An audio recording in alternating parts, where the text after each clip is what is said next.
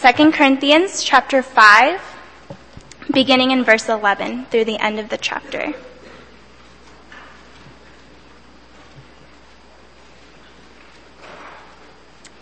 Second Corinthians chapter 5, verse 11. Since then, we know what it is to fear the Lord. We try to persuade men. What we are is plain to God, and I hope it is also plain to your conscience. We are not trying to commend ourselves to you again, but are giving you an opportunity to take pride in us, so that you can answer those who take pride in what is seen rather than in what is in the heart. If we are out of our mind, it is for the sake of God. If we are in our right mind, it is for you. Verse 14. For Christ's love compels us, because we are convinced that one died for all, and therefore all died. And he died for all, and those who live should no longer live for themselves, but for him who died for them and was raised again. So from now on, we regard no one from a worldly point of view. Though we once regarded Christ in this way, we do so no longer. Verse 17. Therefore, if anyone is in Christ, he is a new creation. The old has gone, the new has come. All this is from God, who reconciled us to himself through Christ and gave us ministry of reconciliation, that God was reconciling the world to himself in Christ, not counting men's sins against them. And he has committed to us the message of reconciliation. We are therefore Christ's ambassadors, as though God were making his appeal through us. We implore you on Christ's behalf, be reconciled to God. God made him who had no sin to be sin for us, so that in him we might become the righteousness of God. This is the word of God. Before I invite Pastor David up for his message, I would just like to introduce a video that ICF has produced. I hope that it helps everyone get a little better understanding of who ICF is and what ICF is.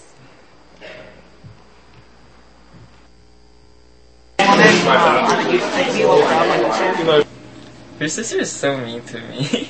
Really? Yeah. Is everybody mean to you? Everyone is mean to me. Why is everyone mean to you? I have no idea. Guess I'm just like a very. Do you feel vulnerable? See, this is good. This is what I'll use for, like, can you, like, smile and talk to, not looking at me. Talk to Ethan. You're supposed to be talking to Sam. Hey. No, don't. Hi, my name is Vivian Chen. I'm a first year at Boston College. I'm Matt Wismer. I'm a senior electrical and computer engineer at Nolan. Hi, I'm Victor, and I'm a sophomore at Brandeis. Hi, I'm Emily. I am a junior at Wellesley.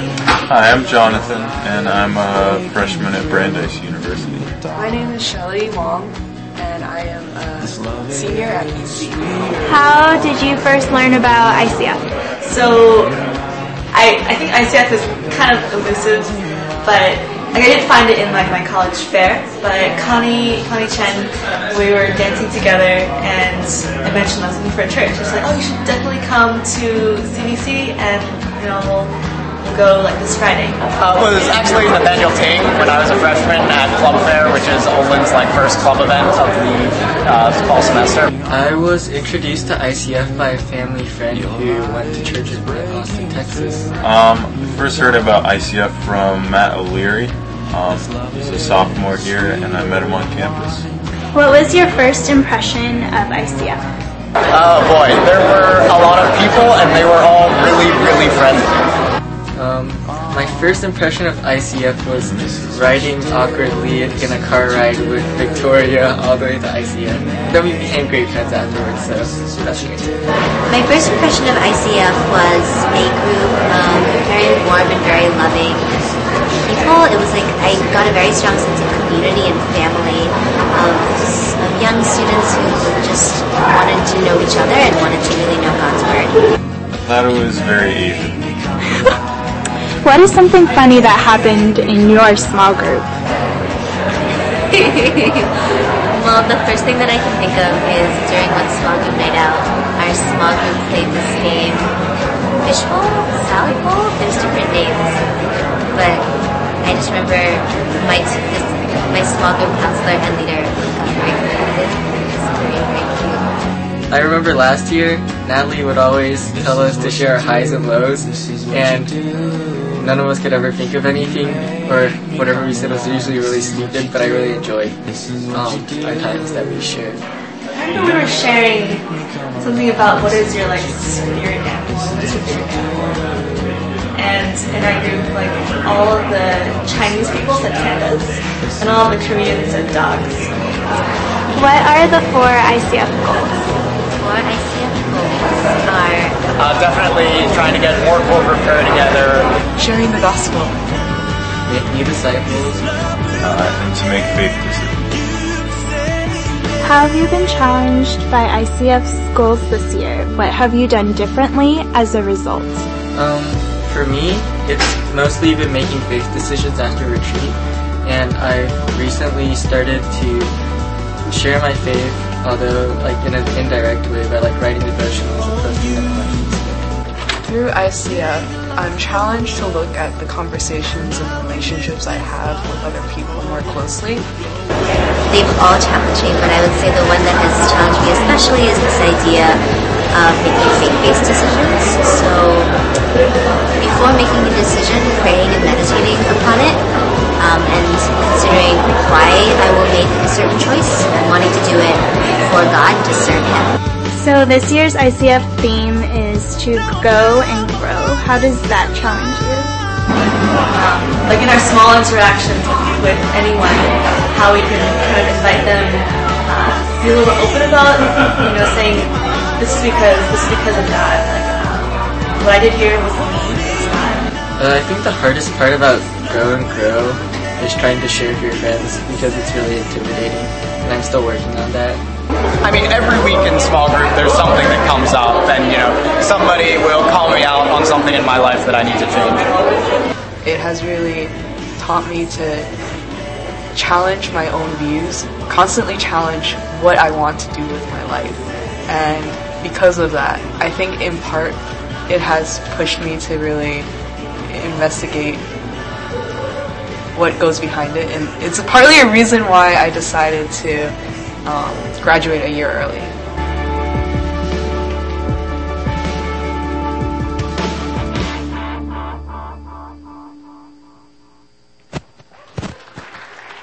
Morning.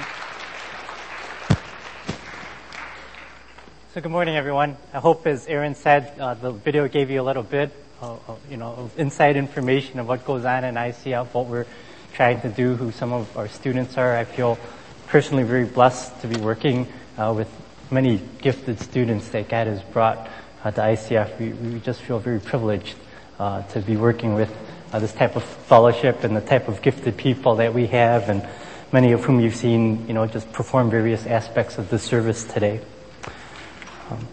As we get into the message for this morning, let me start off by sharing that I love Chick-fil-A.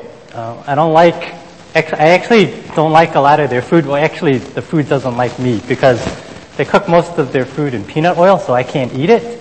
But I love what they stand for as a company, as an organization. I ran across a story, some of you may have read, about this Chick-fil-A franchise in Alabama. And it was just a little over a month ago that it was just freezing cold for Alabama. I'm sure it's nothing like it is here, but for the city down in the south, it was freezing cold. And it was so cold that people would just be coming into the Chick-fil-A to try to warm themselves up a bit. And so it's mid-afternoon, and a man walks in by whose all appearances, you could tell was pretty much a homeless person. And the owner was preparing to leave for the day, but as he was leaving, the two made eye contact.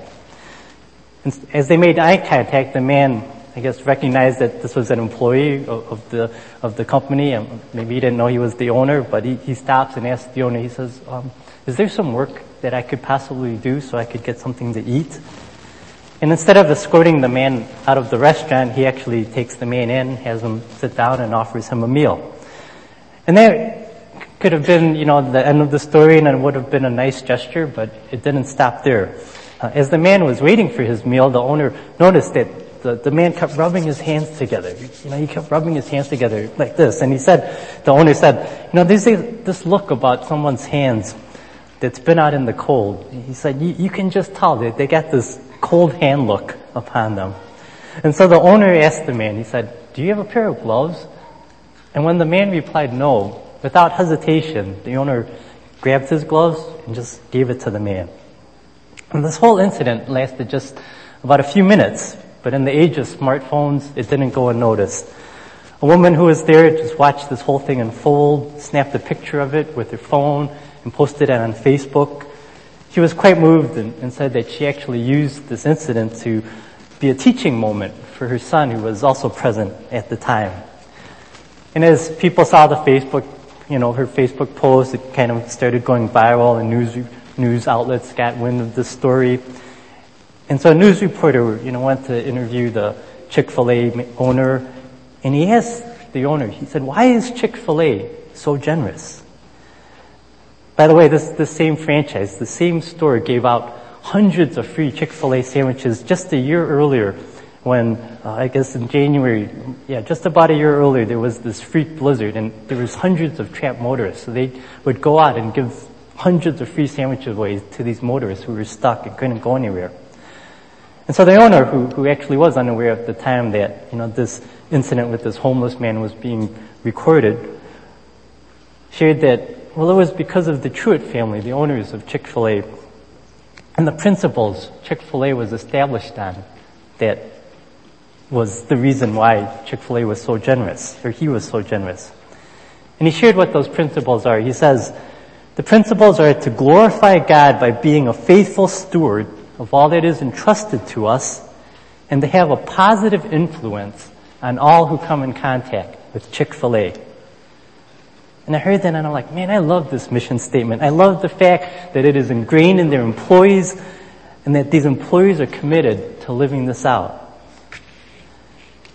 And if you ask one of our ICFers what our mission statement is, I would say that if the person's been coming at least a year or more, I'm fairly confident, I have a great deal of confidence that they would at least be able to repeat 3 words. Go and grow. Go and grow. Maybe they wouldn't be able to tell you anything else, but they would tell you go and grow.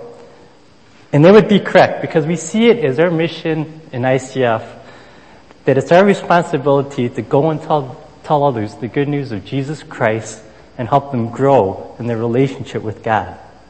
This is a mission statement I work with the leaders who were the leaders a few years ago. We came up with this mission statement, and I think it's a great mission statement because it reflects the priority we should all have, and it has a strong biblical basis for support. And I want to use our text for this morning as one out of many texts I could use to show why this is so. But this morning we'll focus on 2 Corinthians 5. So hopefully you still have your Bibles open to 2 Corinthians 5. And I want to start by looking at the last few verses of our passage. Starting with verse 18. You heard Aaron read it, but let me read it again. Paul writes, "All this is from God, who reconciled us to himself through Christ and gave us the ministry of reconciliation."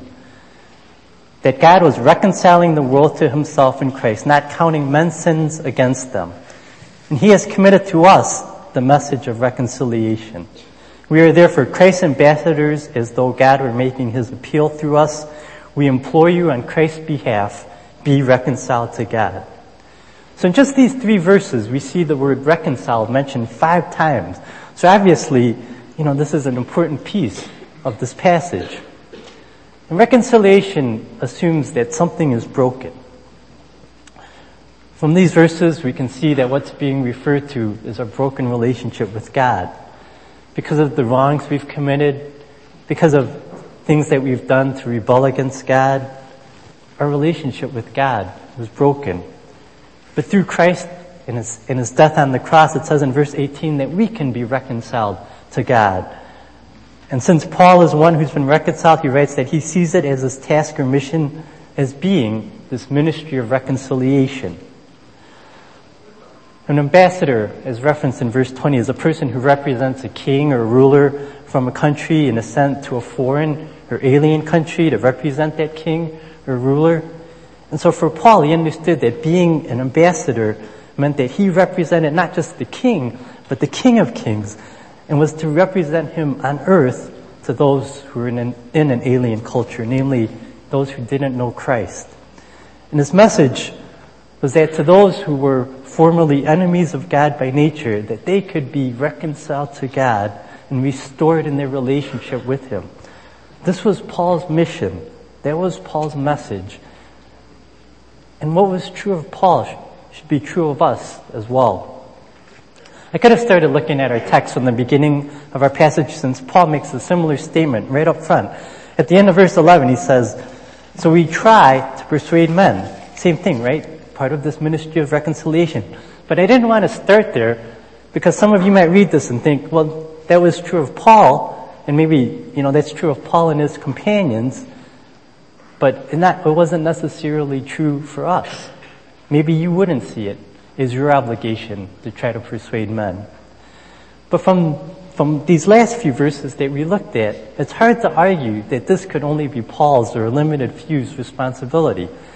He writes in verse 17, if anyone is in Christ, he is a new creation. So if you claim to be a follower of Jesus Christ, you are this new creation. And then once again in verse 18, he says, all this is from God who reconciled us to Himself through Christ. Who's us? Those who are the new creation. And then he continues, and He gave us, this same us, the new creation, the ministry of reconciliation. So it's not just those who choose to be vocational missionaries, or those who feel they have the gift of evangelism, or those who are extroverts that are supposed to go out and witness. It's all of our responsibility. And it's not just a responsibility, but I would argue that it should be our priority. For these were, in fact, Jesus' last instructions to His disciples before He left earth. I'm sure many of you are familiar with Jesus' last words. In the Gospel of Matthew, right? Go and make disciples. In the book of Mark, go into all the world and preach the good news. In Acts, you will be my witnesses. It seems that these first followers understood more clearly what it meant to be a disciple of Jesus than we do now. For there is no way, I don't think in those days, that you could accept Christ into your heart without accepting Christ's missional purposes. Throughout the New Testament, we just see example after example of how they lived out this ministry of reconciliation. But it seems nowadays there's almost no expectation that this requirement be met and prioritized to be a disciple. There's a story of this owner of a travel agency who had to leave town for an out-of-town engagement. And while he was away, he instructed his employees to service and sell as many travel packages as they could while he was away. After he had left, the employees thought it would be good to kind of huddle together and have a team meeting and plan what they were going to do while the owner was away. So as they met, they noticed that, much of the office was cluttered and in disarray, that there was all these files that need to be filed properly. And so they decided they should work on that.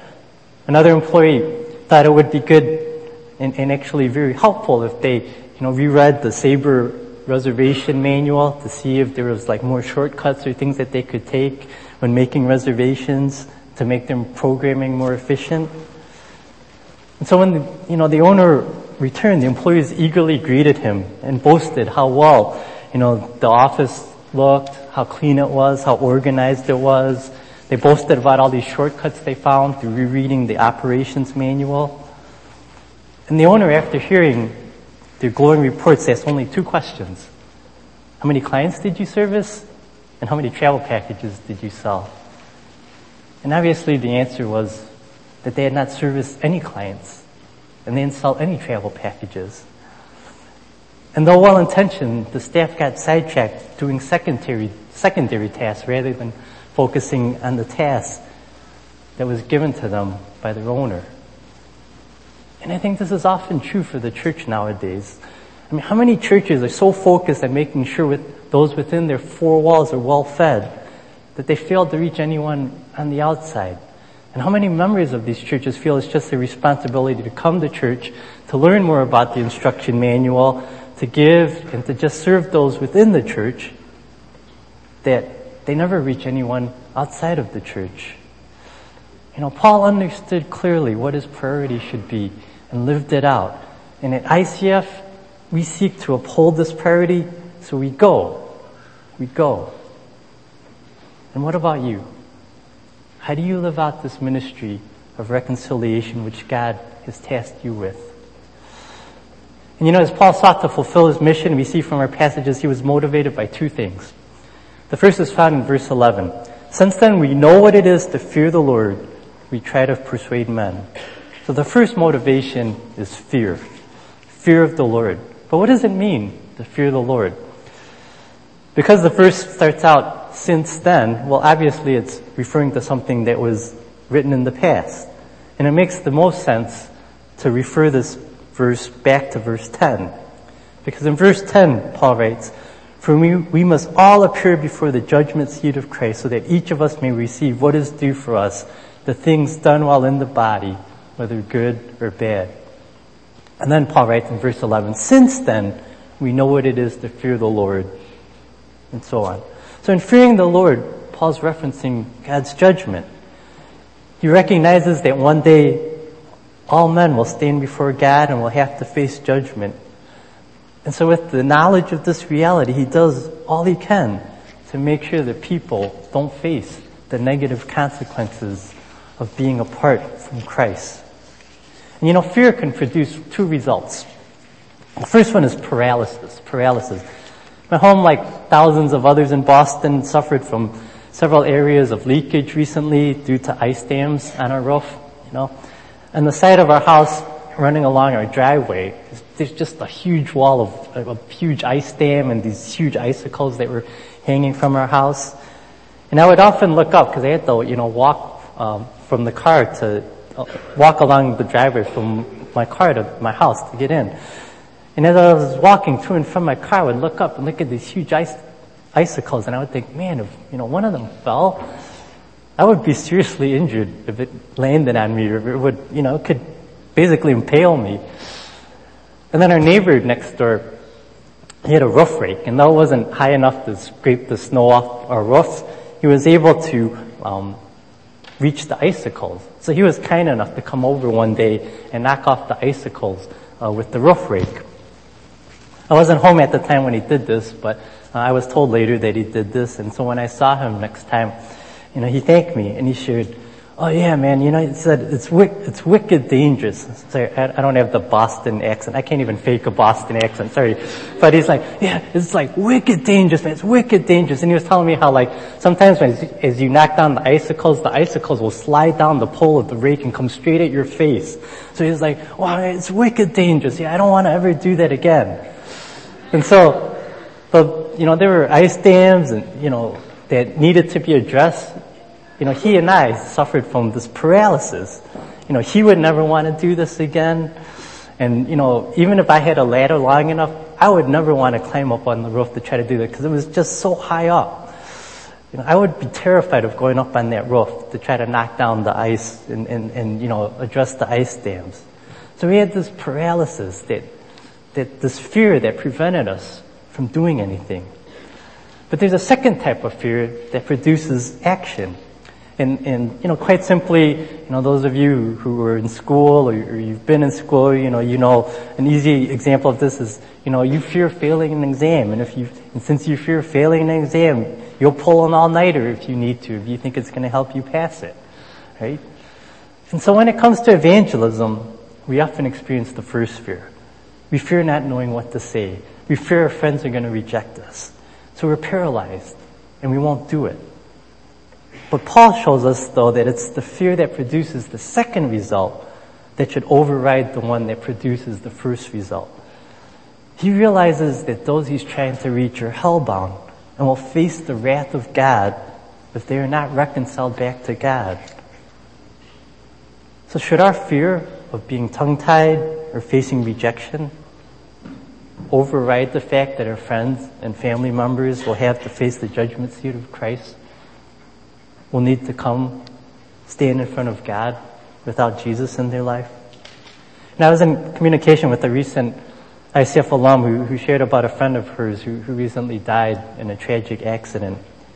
And in the back of my mind, I wanted to say that I had met this girl before. I think this girl actually came to ICF once or twice. And at the time, I don't think she was a believer. Maybe she was a seeker, and I don't even know what her status was more recently. But it just reminded me of the urgency that we have as our mission to share the gospel with others, because you never know what's going to happen in life.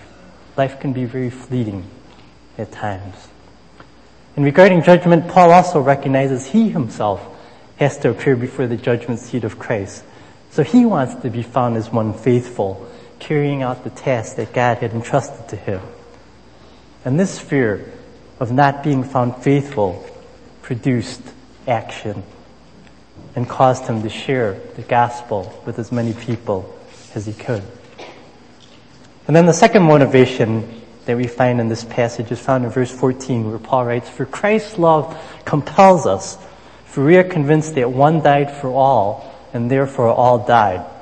So the second motivating factor is love, Christ's love. And this factor has two aspects as well. The first aspect is that Christ's love is enacting. It's enacting. And what that means is that it changes our convictions. In view of impending judgment, Christ, moved by his love, considered the needs of others more important than his own comfort, and willingly was the one who died, as it says in verse 14, to save all who would believe in him. And as Paul understood this, his convictions changed such that he was willing to put others' needs for reconciliation before his own desire for comfort, and even willingly suffered hardship and persecution to be Christ's ambassadors, so that some may be saved. So the first aspect, once again, is that Christ's love is enacting. It changes our convictions. And then the second aspect of love is that it is empowering. It is empowering. For those who are followers of Christ, Paul recognized that Christ's death brought about the death of all, as it is written, such that he doesn't have to do the work under his own power, but he is now, as 1 Corinthians 5:17 says, this new creation who has the power of this resurrected Christ working inside of him. Paul confirms this elsewhere in Colossians, where he writes in Colossians chapter 1, verses 28 to 29, "We proclaim him, admonishing and teaching everyone with all wisdom, so that we may present everyone perfect in Christ." And then he adds, "To this end I labor, struggling with all his energy, which so powerfully works in me." So Paul understands that he is not left to his own devices to try to evangelize, but it is Christ who empowers him. Christ who is the one that does the work through him. And so as we think about our call to tell those outside the church, our motivation doesn't have to be guilt. It doesn't have to be obligation. We see from this passage it should be a fear, a healthy fear that produces action as we understand the destiny of those without Christ, and a love that motivates and empowers us to be bold in our witness. And then a final encouragement I want us to see from this passage is Paul's assurance. And this assurance is that God has reconciled. God is reconciled. Turning to the last couple verses again, in verse 19, God was reconciling the world to himself in Christ, not counting people's sins against them. And then in verse 20, we implore you on Christ's behalf, be reconciled to God. And understand in verse 20, when Paul writes, be reconciled to God, the verb reconciled is passive.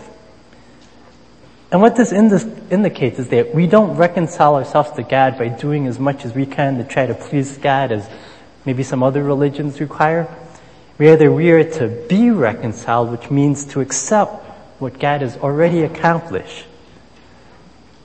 So accordingly, our job as ministers of reconciliation is not to need to work to try to bring about reconciliation, but to just announce what has already occurred. So reconciliation is both an accomplished fact, as it's seen in verse 18 and 19, or in verse 18, but it's also a continuing process, as we see it in verse 19. So though Paul writes in verse 11 that he tries to persuade men, understand that the image he wants you to get is not so much of like a used car salesman trying to get someone to buy something that they don't want, but more of a travel guide who is pointing the way to people on a spiritual journey, seeking to encounter those whom God is already working in to reconcile them back to himself. You know, as we hear in ICF, people share about their outreach experiences, we often hear stories about how some of our students were initially hesitant to try to share the gospel with their friends, share gospel with certain people, but after they took their step of faith, they found the person to be much more open and much more receptive than they had initially imagined.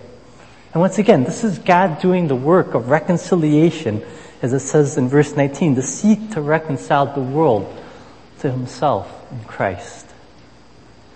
So I hope this morning we understand, as Erin actually said it in her introduction, that going and growing shouldn't just be the mission of ICF, but for all who call themselves followers of Jesus Christ. And so may we recognize that it's not just Paul's, but it's our mission. And may we understand what our motivation should be and the assurance we can have as we go out and try to share the gospel with others.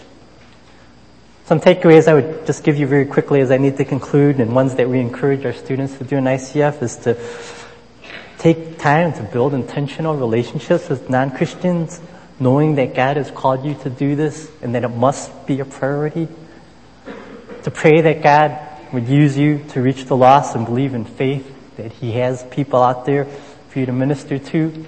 I don't have time now, but I would just love to I would have loved to share a story of just how recently I was just praying for God to be able to have an opportunity to witness to someone just unexpectedly. In his own timing, in his perfect timing, I would say, he gave me that opportunity. And you could see just God working in this person's life.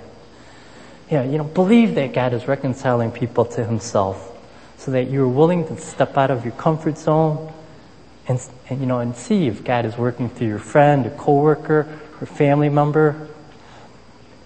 As you do, I think you will find, like some of our ICFers have, that God can and wants to use you to accomplish this, that God is calling you to the ministry of reconciliation, and that God has people he is continuing to reconcile to himself.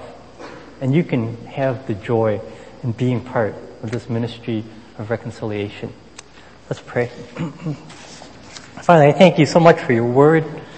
I thank you for the truth that it holds and the example that Paul sets for us to understand really what should be our priority, what should be our motivation, and to know that we don't go it alone, but you are with us because you continually work to reconcile people back to yourself.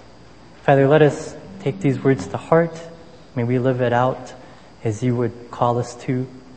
May we be obedient to the task, to the primary task that you give us, and not get distracted by secondary things. And for all these things in Jesus' name, amen.